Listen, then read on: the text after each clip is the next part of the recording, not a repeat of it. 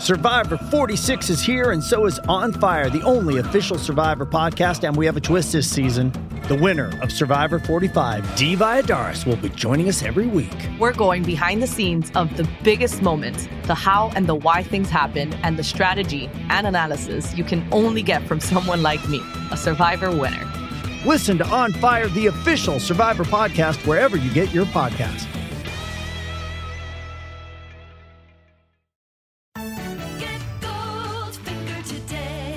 Here's the scenario. You've been injured in a serious accident. The doctor says your recovery could take months, maybe even years, yet your insurance company is denying your claim every step of the way. If something like this happens to you, call me, Brian Goldfinger of Goldfinger Personal Injury Law. We have offices in Toronto, London, Peterborough, and now Kitchener-Waterloo. Visit goldfingerlaw.com and get us working for you. Get Goldfinger today. You know what I want?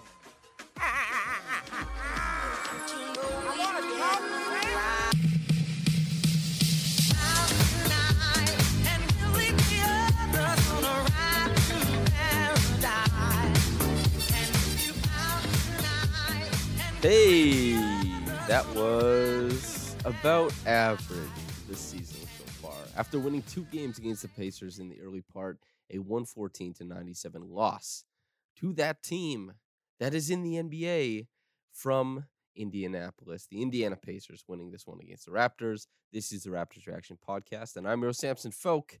And this game, I think there's a few things that happened. Pascal Siakam had his best performance on the glass in what was otherwise, I think, a below average game for him. Even the offensive process was kind of uplifted by his jumper in the first half, and he really struggled to get anything going off the bounce in the second half. And even in the fourth quarter, I think was a negative offensively during the Raptors drought because he wasn't moving the ball and kept trying to create advantages off the dribble. Advantages that didn't come in the first part of the fourth quarter. Towards the end, some people would call it stat padding. Other people would just call it playing basketball, whichever you choose.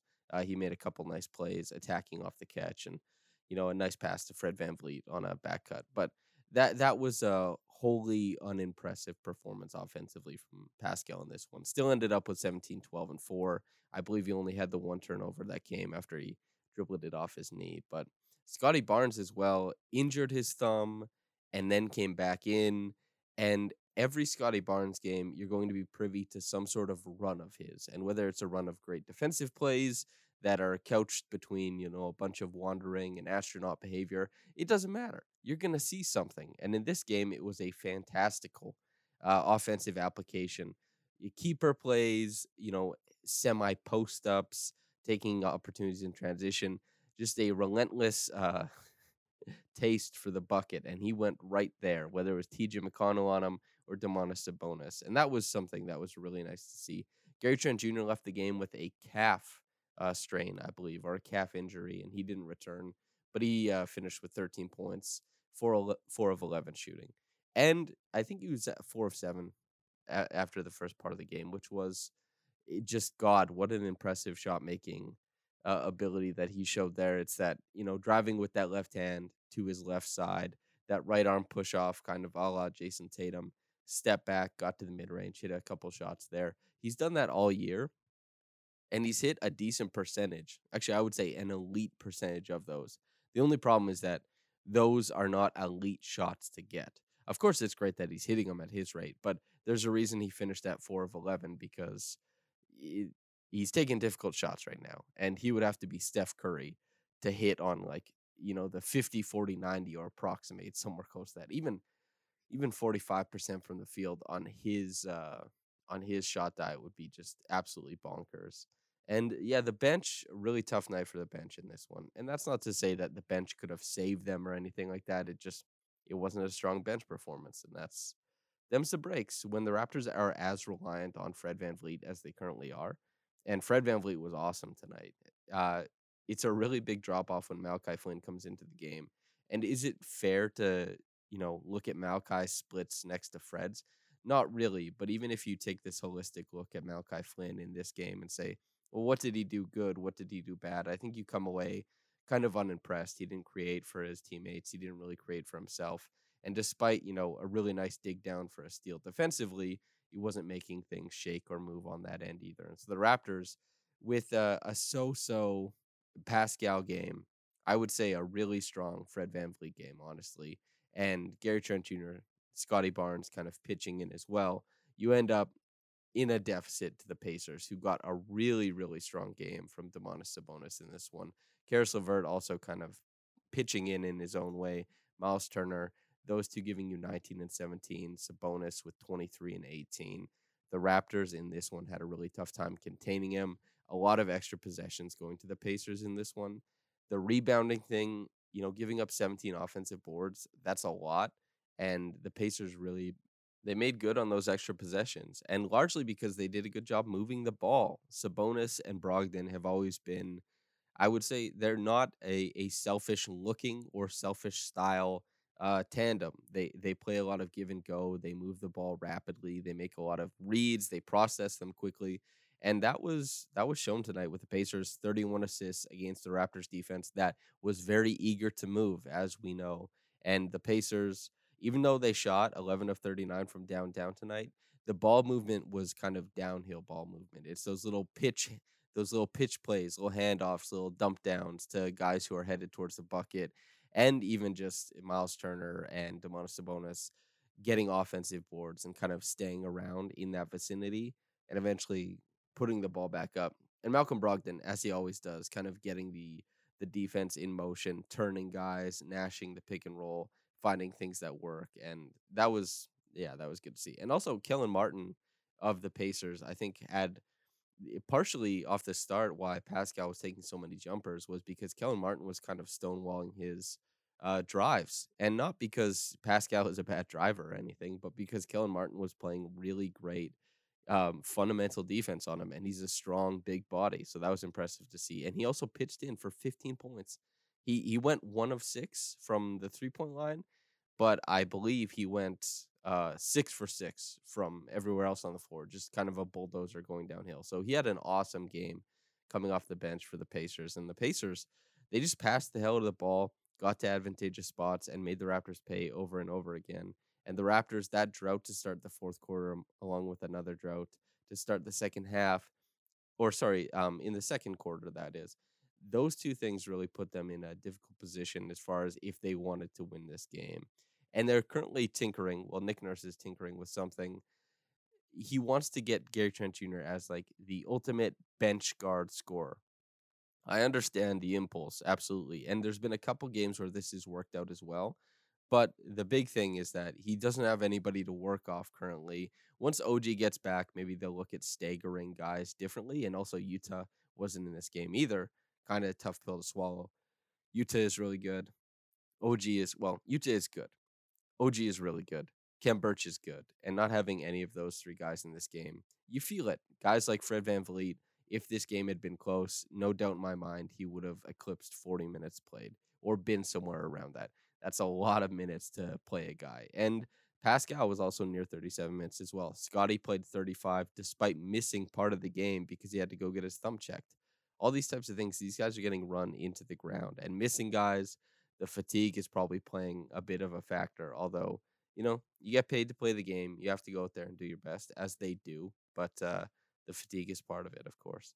But yeah, the Raptors, so that stagger with Gary Trent Jr., it was a little bit, I wouldn't say problematic. They didn't have very many avenues to good offense, and they weren't getting out in transition either.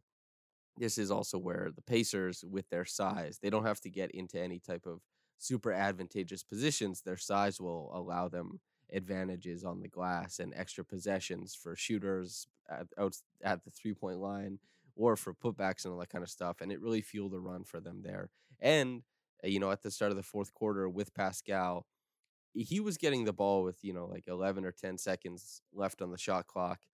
It's a bad sign for Pascal if he's going to take every single one of those seconds and he's not going to move the ball. He's going to try and create off the bounce. And whether it was Malcolm Brogdon, Keelan Martin, Miles Turner, whoever, right? He just has to know when he's got it and when he has to move the ball. This is something that Scotty Barnes has a pretty good idea of, albeit he's much more limited than Pascal offensively, especially in a half-court sense. And Pascal, it's, Is it ego? Is it something else? Who knows, really? Is he being asked to task things in isolation? You'd have to have a very off the record and candid conversation with Nick Nurse, I'm sure, or Pascal Siakam. But sometimes sprinting into a handoff, setting a screen, moving off ball, that kind of stuff, that's what you need to be doing in these situations, and just trying to get other guys involved instead of these static isolations. That was a big problem down the stretch. Although none of the other guys were able to create. Pascal used probably like 5 or 6 possessions, created like 2 points. That's really bad. That's not good at all. But the other guys weren't creating in any meaningful capacity as well. So it's the Raptors were in a really tough spot in this one. Although Fred deserves love for kind of keeping the Raptors afloat in this game, really came out off the start and was super strong. Those hit a couple threes, really made the Pacers respond to his gravity. That helped move the chains for the offense in, I would say a dramatic way, because the Raptors were really hitting on everything to start the game. And then we got Fred. I think he had 3 layups in this game. And against, a Pacers defense that features size in Sabonis, size in Turner, and particularly great rim defending size in Miles Turner. Sabonis, I would say significantly less potent in that way than Miles. And honestly, Fred did a fantastic job picking his spots. This is probably the biggest bright spot to take away from this game is Fred's management of his own, let's say, shot portfolio. Really great mix of what he was able to do here. He obviously isn't going to dominate the game, and the Raptors lost this game by 17 points. Fred can't make that all up on his own. But if other players had been better tonight, both on offense and defense, this Fred VanVleet performance probably would have stood out as like Herculean. But it's kind of a footnote in a Pacers win in this one. But he was awesome. Got to the mid range, had a nice behind the back pull, and hit from downtown. Got to the rim a couple times. He made a really smart read after Barnes made a really smart read, and then Pascal made a really smart read. Barnes on the opposite side, on the right side of the floor, I would say, had a post up, and the guy crept over. Pascal was in the dunker spot. So Scotty passes to the weak side corner where Fred is positioned. Then Fred finds Pascal in the dunker spot, and then Pascal finds Scotty, who's now cutting to the rim. He hit a layup. Just great ping, ping, ping basketball. I love watching basketball where the ball just swings around like that, which is why it was kind of disappointing that and not just Pascal, but certainly he was a big part of it, that the ball was kind of stuck during these droughts in the second quarter because they had a limited, their lineup was limited, and they're putting a lot of pressure on Gary Trent to create for himself, because the creation for others is still obviously not a big part of his game. And then in the fourth quarter, basically nobody was getting anywhere. The Pacers were playing lockdown defense to some degree. And, over the course of the game, the Pacers able to hold the Raptors to 97 points. That's really impressive. And even though, there are some actions that the Raptors, they looked really great defending the Pacers. They switched across a bunch of stuff, and, they were able to deny a lot of primary actions.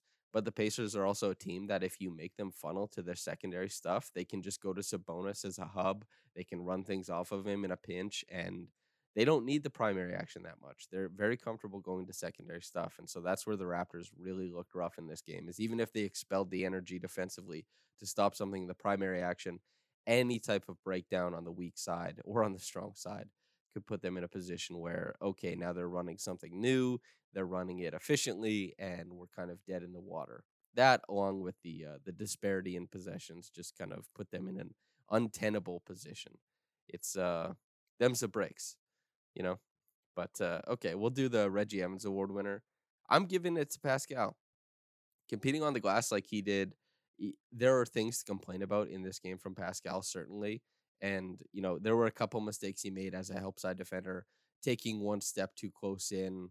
A 3-point shot is being made after his rotation, but it's it's a guy playing 2-on-1.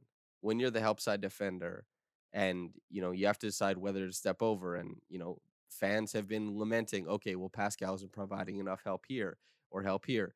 Then he comes over to help and gets the pass out from the drive, then tries to recover to the corner. It's a 3-point shot made. Media members, fans, you'll see them complain about that too.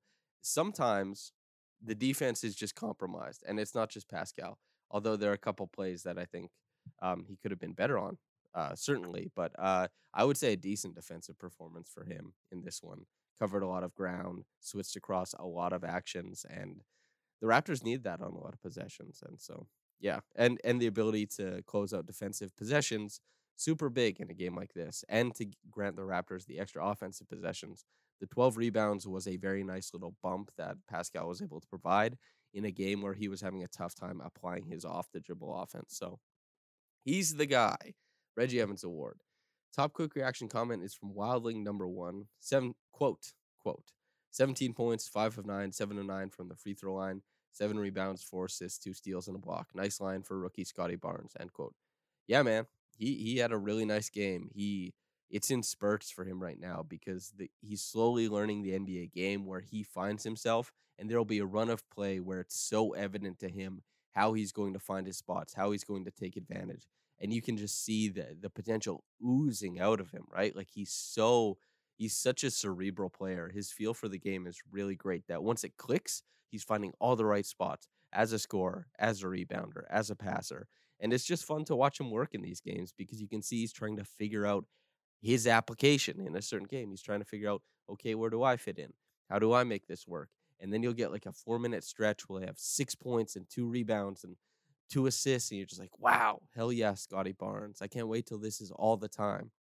We're still probably quite a ways away from it being all the time, but hell yeah, Scotty. And he had a couple, like those 2 steals. The one he tracked back to get a post entry pass, and it was just, he was fronting, well, not fronting, sorry. He was providing pressure on the ball. A guy came over to double, and so he stepped off a bit and caught up to the pass that was being made into the post. It was really, really nice. Although the game was out of hand by that point, but yeah, hell of a play. Thanks for writing in Wildling One. Thanks for listening, listener. But whether you got into this in the morning or at night, have a blessed day and goodbye.